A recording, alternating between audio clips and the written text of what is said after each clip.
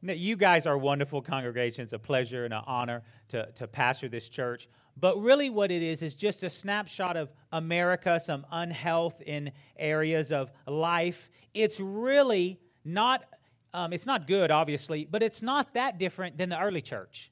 You know, we think about the lives we live and what's going on in our life, and we think, oh, there's so many issues in our culture. There's so many issues in family. There's so many things going on. It's just not all that great. But really, this is a fallen world. This is a fallen, sinful world. And really, it's just a picture of our text today in 1 Corinthians. Now, this is not a normal Easter text. You know, normally you're reading in the Gospels about the resurrection. But this is Paul's communication about the resurrection to a church that had some problems. In fact, you got some notes there, and Easton's Bible Dictionary puts it like this. He's making a statement about the church in 1 Corinthians that Paul's writing to. Big town Corinth, mixed multitude. They had a lot of immorality issues. They had church problems. They couldn't get their services straight. They had issues about doctrinal issues. Some of them said there's no resurrection of the dead. This is what we're going to read today. Paul says, well, hold on a minute. If Jesus didn't rise from the dead, all of our faith's in vain. You're wasting your time, right? So he's going to address these issues. Listen what Easton's Bible Dictionary says. It's on your notes about 1 Corinthians. It gives a vivid picture of the early church. It entirely dissipates the dream that the apostolic church, that's the early church when the apostles were still alive, some of the disciples, was in an exceptional condition of holiness of life or purity of doctrine. They had issues too. They had cultural issues and problem issues and church issues and family issues. The early church wasn't any different than issues we deal with today. That's good. That puts us all in the same boat, doesn't it? You see, we're all saved by the grace of God. We all celebrate the cross and the resurrection today. It really puts us on an even plane. So let's look at this. 1 Corinthians 15.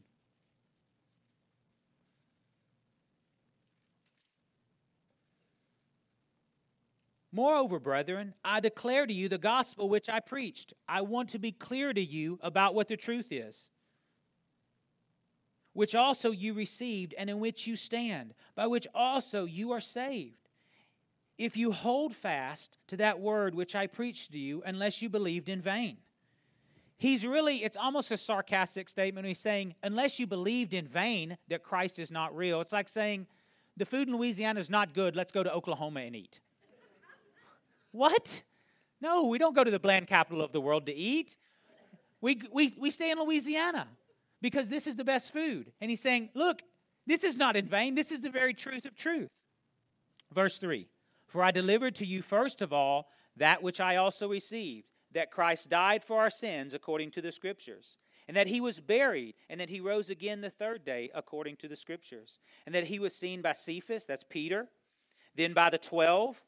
After that, he was seen by 500.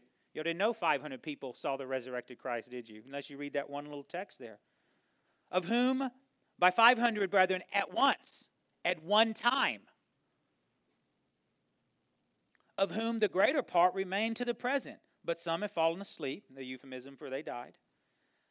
After that was seen by James, then by all the apostles. Then last of all, he was seen by me also, as one born out of due time. For I am the least of the apostles, who am not worthy to be called an apostle, because I persecuted the church of God. But by the grace of God, I am what I am.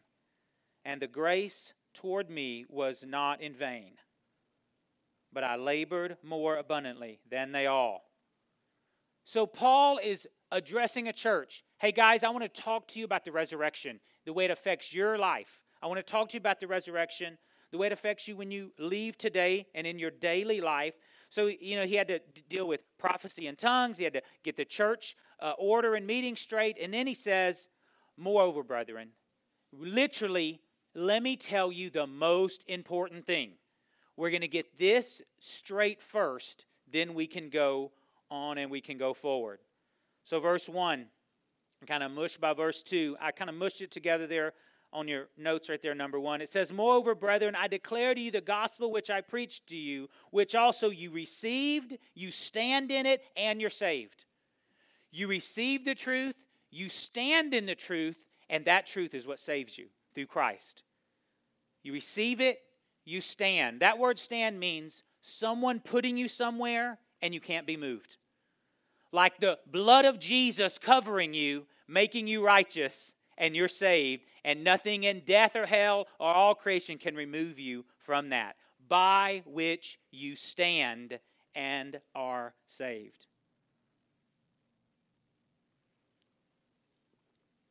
I want to tell you about the cross. There are disappointments in this world. There are failures. There are disappointments of what's going on in your physical body. There are disappointments in relationships. There are disappointments in jobs. There are disappointments around the corner waiting for you. Maybe when you walk out of this door, your car may not start. I'm not speaking that over you. I want your car to start. Pray for the people. They're not here this morning. Their car didn't start. There are disappointments everywhere. But Paul is writing to a church with a lot of issues and a lot of problems. And he says, I want to tell you something. There's no disappointments in the cross. You receive it, you stand in it, and you are saved in it. And there are no disappointments in the cross of Jesus Christ. Now you tell me anywhere on this planet that exists. Because Jesus, it doesn't. Because he was divine, the perfect, sinless Son of God. And he exists outside of this world. And in him alone, you will find completeness. Number 1 on your notes. There is no disappointment in the cross. Come on, look at someone and say none. I'll give you a minute. That's a big word.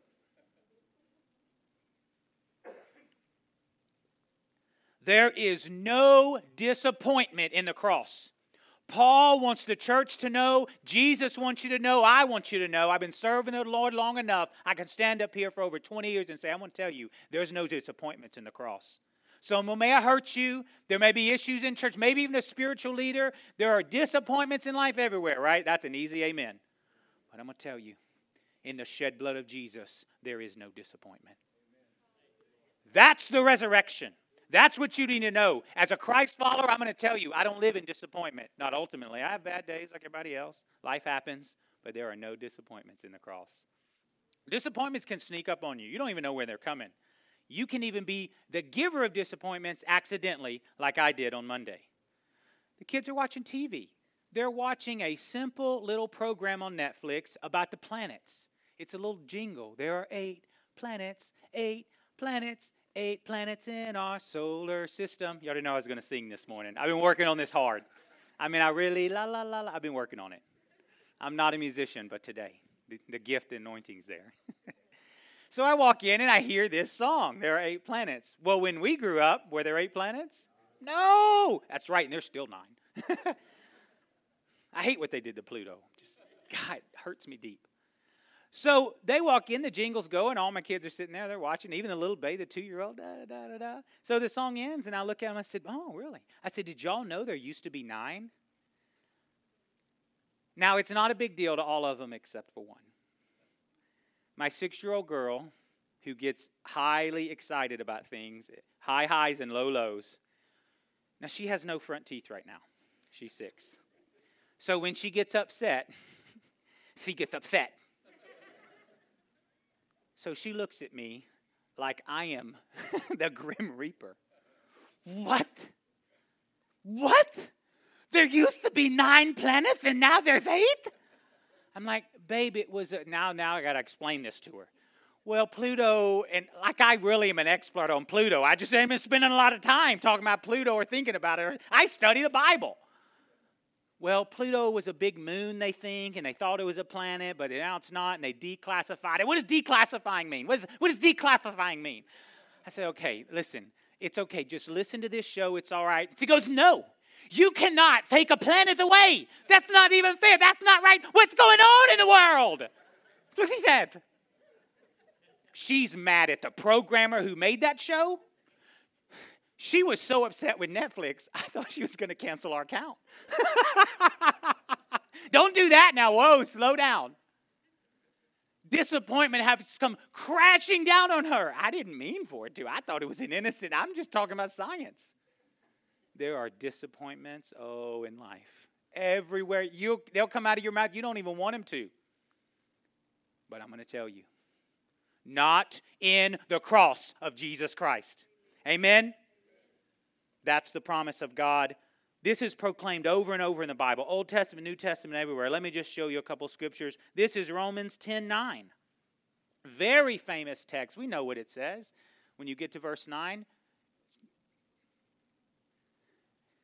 That if you confess with your mouth the Lord Jesus and believe in your heart that God has raised him from the dead, you will be saved. Amen. We need to keep reading. For with the heart one believes into righteousness, and with the mouth confession is made unto salvation. Praise God. This is the truth, the greatest reality of mankind. We really need to read the next verse and not stop.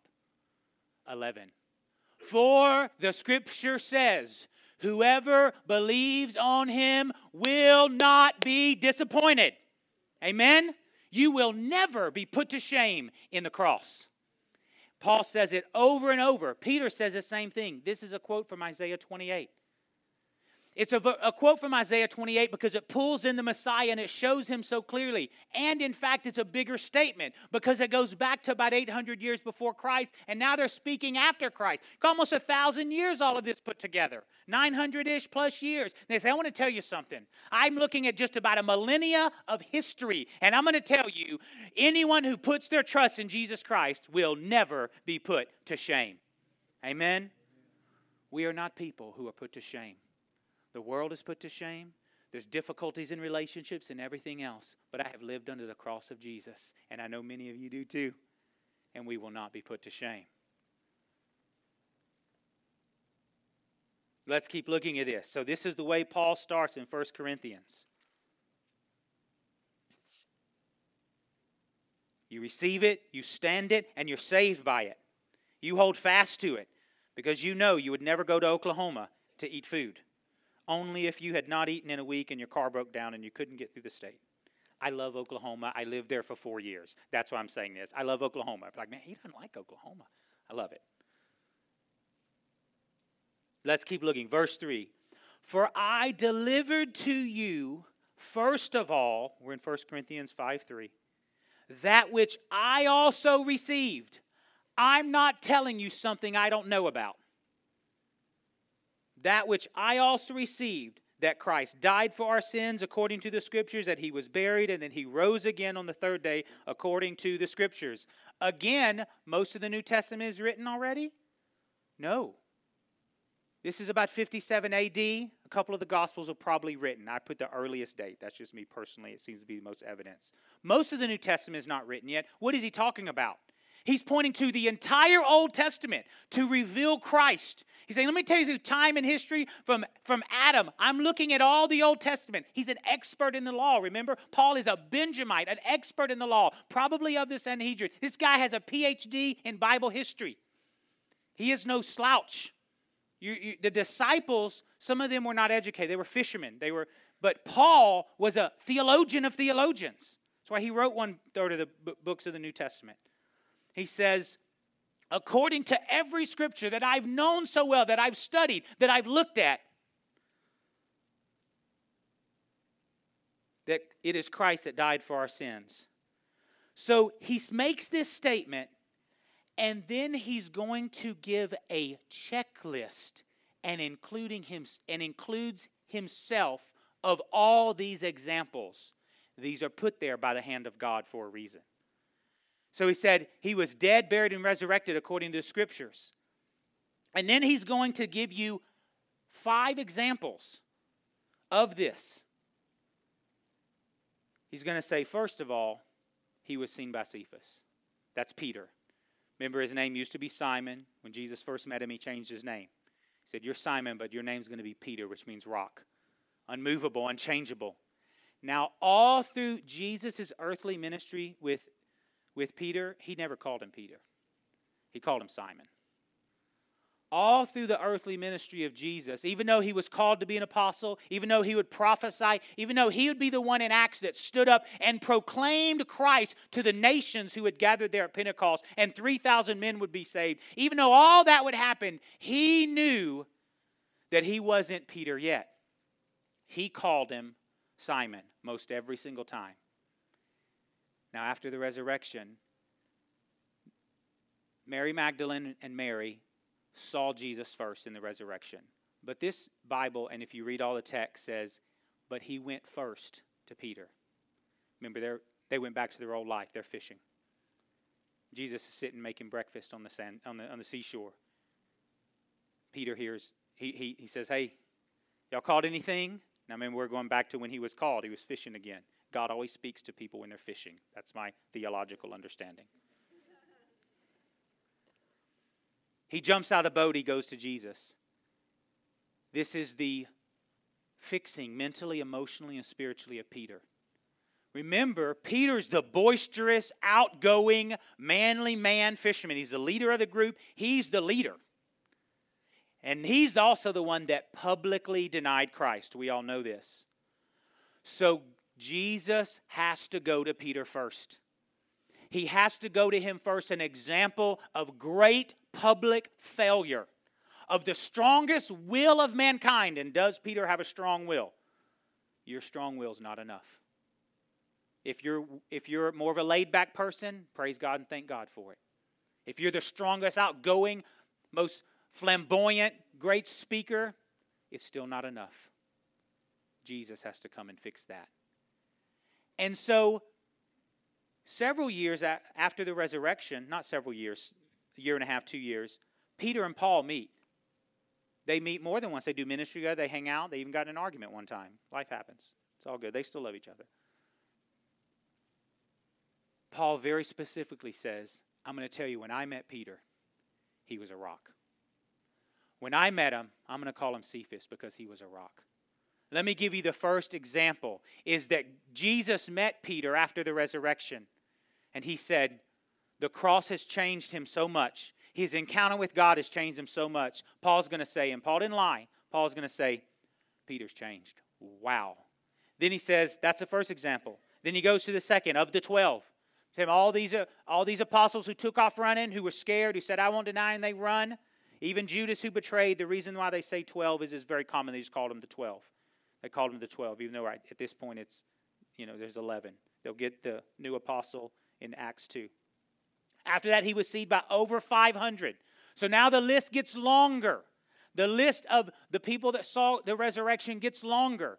Remember, Mary, the first people who see Jesus, Mary, Magdalene, Mary, Jesus says, go tell my brethren I'm going up to Galilee. That's where he spent most of his life and time. Go tell them I'm going to meet them. Jerusalem was packed. Jerusalem was full of Romans. Jerusalem was full of Jews. It was a mess. He needed to get away and get the disciples away so they could see them all. So they are going to meet him, the 500, in Galilee, if I didn't say that right before. In Galilee, several miles north. So he's seen other 500 brethren, of whom the great part is still alive today. After that, he was seen by James and also by the apostles. What a list he makes. What a list. He comforted Peter. He reassembled the 12. The 500, apparently, that he deemed worthy, that followed him faithfully, he showed them his glorified body and spoke to them glorious things. And that's when he was received up into heaven. 500 were comforted by him and all the apostles. Now I'm going to tell you, that is a list. There is no lack of comfort in that list. There is no I'm not sure in that list. There is no Christian who met the resurrected Lord, who followed him, who was aware of the crucifixion. There is no Christian that lacked any comfort. There was no Christian that, I'm just not sure. There's no Christian that lived when Jesus was raised from the dead and said, well, I heard that from one or two, but that didn't exist. That did not exist. Number 2 on your notes. There is no lack of comfort in the resurrection. Paul gives us a strong list. Can anyone deny that is a serious list right there? That's some information, and that's true. There is no lack of comfort in the resurrection. There are many religions in the world, and many of them are even celebrating things or various forms of things today. The Buddhist temples are full, but there's no music. They don't have music. They don't have comfort. They're trying to achieve nirvana. They're trying to achieve a state of no pain. The mosques are full. There are prayers of submission and requests with no comfort. They have no assurance that their prayers will be answered, that they will even go to heaven, that they are even accepted by Allah. Zero. Their prayers of submission and prayers of acceptance. The humanist woke up today the same, and the atheist, trying to find comfort in entertainment, in friendships, or whatever else they do every day.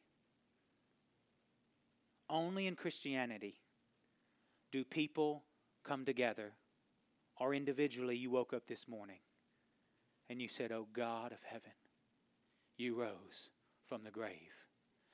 The cross was the penalty paid. The resurrection was the proclamation of it. Amen? You are comforted in all things in the resurrection if Christ is your Savior.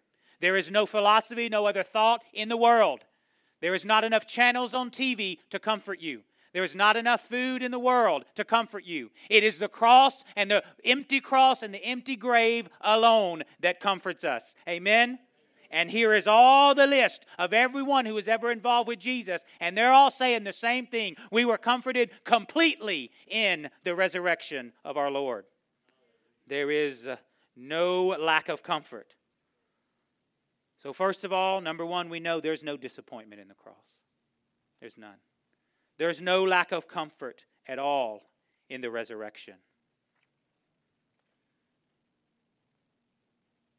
If you look at the second letter that Paul writes in 2 Corinthians, just a page over, or a couple pages over, you can look in 2 Corinthians 2:3. Blessed be the God and Father of our Lord Jesus Christ, the Father of mercy and God of what? All comfort. Who comforts us in what? How much of our tribulation? All our tribulation, that we may be able to comfort those who are in trouble also, or in any trouble, with the comfort which we ourselves are comforted by God. And he goes on to talk about the suffering of this world can't even be compared to the glory which will be revealed in Christ. Let's keep looking at our text. So he goes through the whole list. If you were a lawyer, you would say, there's too much evidence. In fact, if you want to read a great book, The Case for Faith, he was a lawyer, and a movie's been made about him. The Case for Christ, he also wrote The Case for Christ. The Case for Christ and The Case for Faith, Lee Strobel. That's what his whole issue was. He said, I'm going to disprove Christianity. I know how to do this. I'm an investigative journalist with a law degree. I'm going to go through the evidence. After many months, he said, I'm done. I'm done. I give my life to Jesus. I can't do this anymore. The evidence is overwhelming. And this is what we just looked at today, if you're one of those analytical minds. Now let's go to the strongest evidence. The next one here, as far as in this text, the strongest evidence. Verse 8. Then last of all, he was seen by me also, as by one born out of time, or premature. Now you have to remember at this time, that's a big statement, the child death rate was almost 20% in the Roman era. Premature babies being born, remember there's no inoculation, any disease or whatever could kill them, almost 20%. If you ever want to know why Jesus was so big on saying, don't stop the little children from coming to me, because he knew 20% was the death rate. Ours is under 5. It's like 4% or something. There's a whole different world there. So he says, I shouldn't be here, Paul says. I should have died in my sins and trespasses. The life that I lived, the mess that I went through, what I did to Christians in the church, I shouldn't be here. So when you read verse 8, it says, then last of all, he was seen by me also. This is where Paul's hand starts to tremble.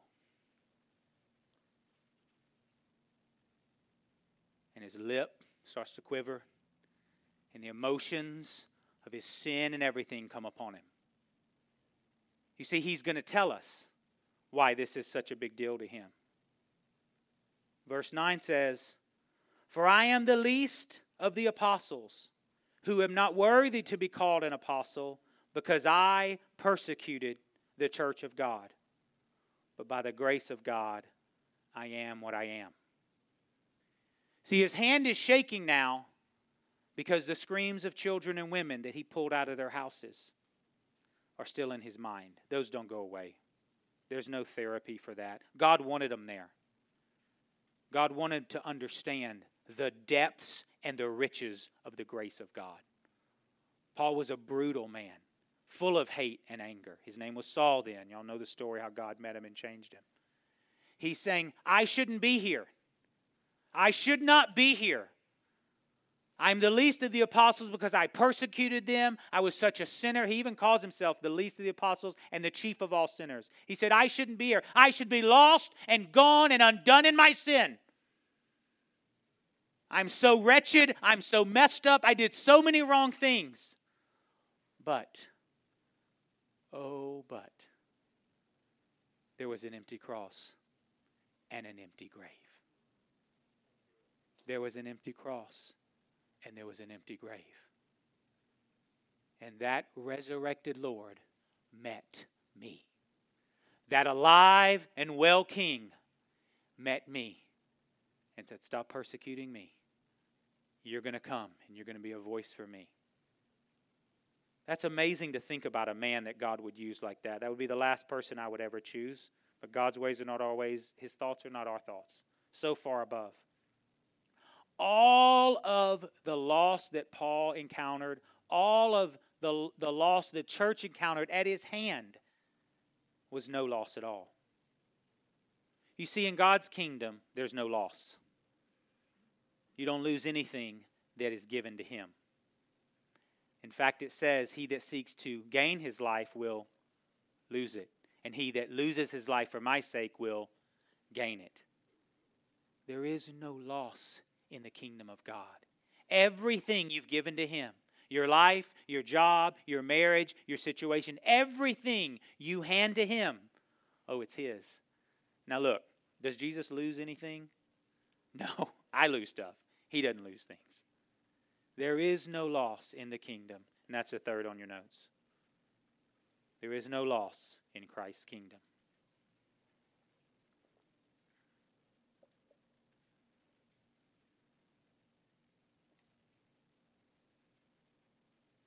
Let's look at one last scripture here. He's going to prove it just a few words later. 1 Corinthians 15:20. But now Christ is risen from the dead. Or indeed, it's an emphatic. Everyone knows the food here is better than Oklahoma. That is the third time I've done that. I have some issues. I'm going to have to go pray about Oklahoma. And has become the firstfruits of those who have fallen asleep. For since by man came death. How did the problems in the world happen? Mankind in this fallen world. God is perfect in all he does and says. By man also came the resurrection of the dead. For as in Adam all die, even so in Christ all shall be made alive. If you are in him, you are alive. But each one in his own order. Christ the firstfruits, after those who are Christ at his coming. Then comes the end, when he delivers the kingdom of God, the kingdom to God the Father, when he puts an end to what? All rule and all authority and power. For he must reign till he has put all enemies under his feet. Is there any loss in that text? There's no loss. Is there any loss at all in Christ or in his kingdom? None. Absolutely not. It is contrary to the nature of God. He cannot lose. And everything that you give to him, in fact, that's the only thing you don't lose. Amen? Let's stand up.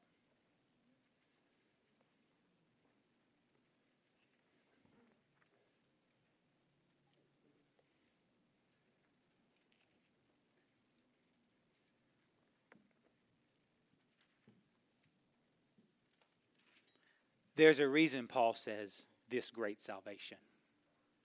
It's no small thing. Sometimes in our busy lives, especially on this fallen world, our salvation can kind of get muddied in the water. This is one reason we come to church and we're part of a local body. There's constant pulls away, and this is a place that pulls us to Christ, to Christ followers, to His Word, to His worship. I like that. There's always distractions. I appreciate a little more. I'm a little ADD, and so distractions happen to me all the time. I love that the eternal Word of God, that the Holy Spirit, that the communion of saints brings me back to the greatest reality of all mankind. That is, Jesus Christ was born of a virgin, lived a sinless life, suffered under Pontius Pilate, was dead and buried in the grave, and on the third day rose again. That is the greatest truth of mankind. Is that yours? Are you sealed with the Spirit? Do you know that you are His? Just let you spend a minute with Jesus. Close your eyes, and that's the question to you. That was the reality of Paul, the reality of Peter, the reality of 500, the reality of every Christ follower. It's my reality. It's most everyone's reality in here, but I don't know all of you. Is it your reality that Christ is yours and you are His?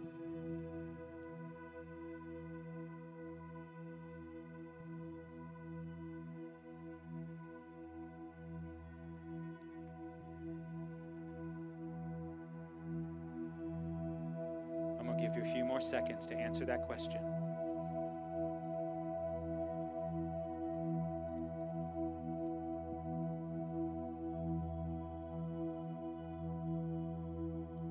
You can't answer it on your own either.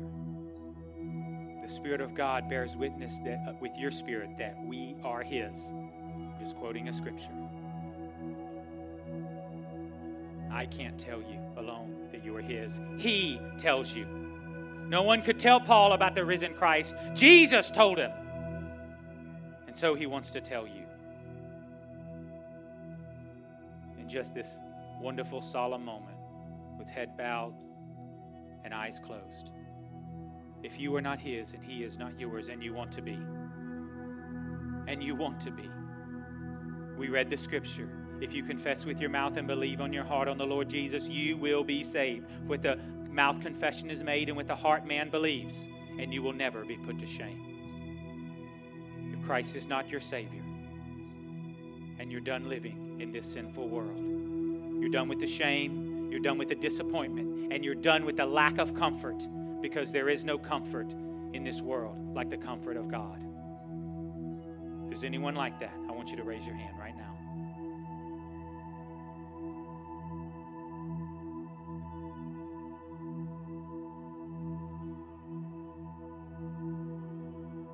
Let's end our service with this proclamation, and then we'll come and finish with a benediction. Let's sing this the last couple minutes. I decided to follow Jesus, no turning back, no turning back.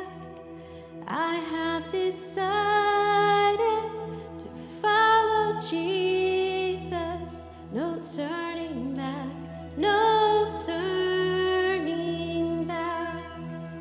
The cross before me, the world behind me, no turning back, no turning back. The cross before me, the world behind me, no turning back, no turning back. Come on, let's proclaim our faith. Christ is enough for me. Come on, proclaim the cross.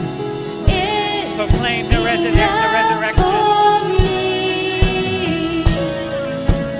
Everything I need is in you. Everything I need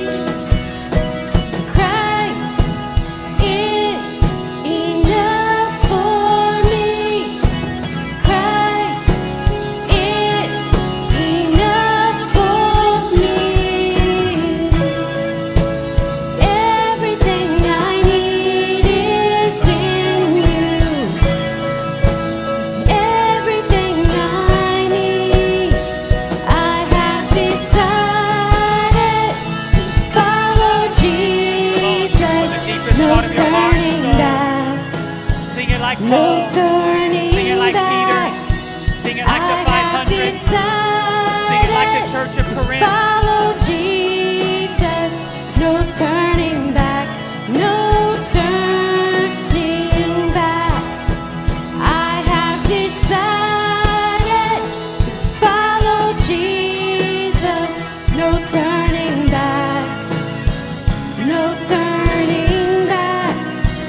I have decided to follow Jesus, no turning back, no turning back. Come on, let's praise him with that right there. Oh, yes, Lord. We thank you, God, for your cross, for your resurrection. We're going to end with a traditional benediction, and y'all have to help me. Got to help me with this. So I'm going to make a statement. At every comma, put that scripture up there from 1 Corinthians 15:58. I started with the second comma, and every time I stop, pause, you're going to say amen. That means you agree. Literally, let it be so. I want that. I'm with that. Therefore, my beloved brethren, Amen. I like your amen. That's right. You're beloved. You're beloved, brethren. Beloved by God. If you are Christ, beloved by this church, we love you. People here love each other. I didn't pay anyone to be here. Let's do it again. I'm sorry. I told you I was a little ADD. Let's focus. Therefore, my beloved brethren, Amen. be steadfast, Amen. immovable, Amen. always abounding in the work of the Lord, Amen. knowing that your labor is not in vain in the Lord. Amen. Come on now, praise him one last time. Thank you, Lord. Thank you for your word. God bless you. Have a great Sunday with your friends and family.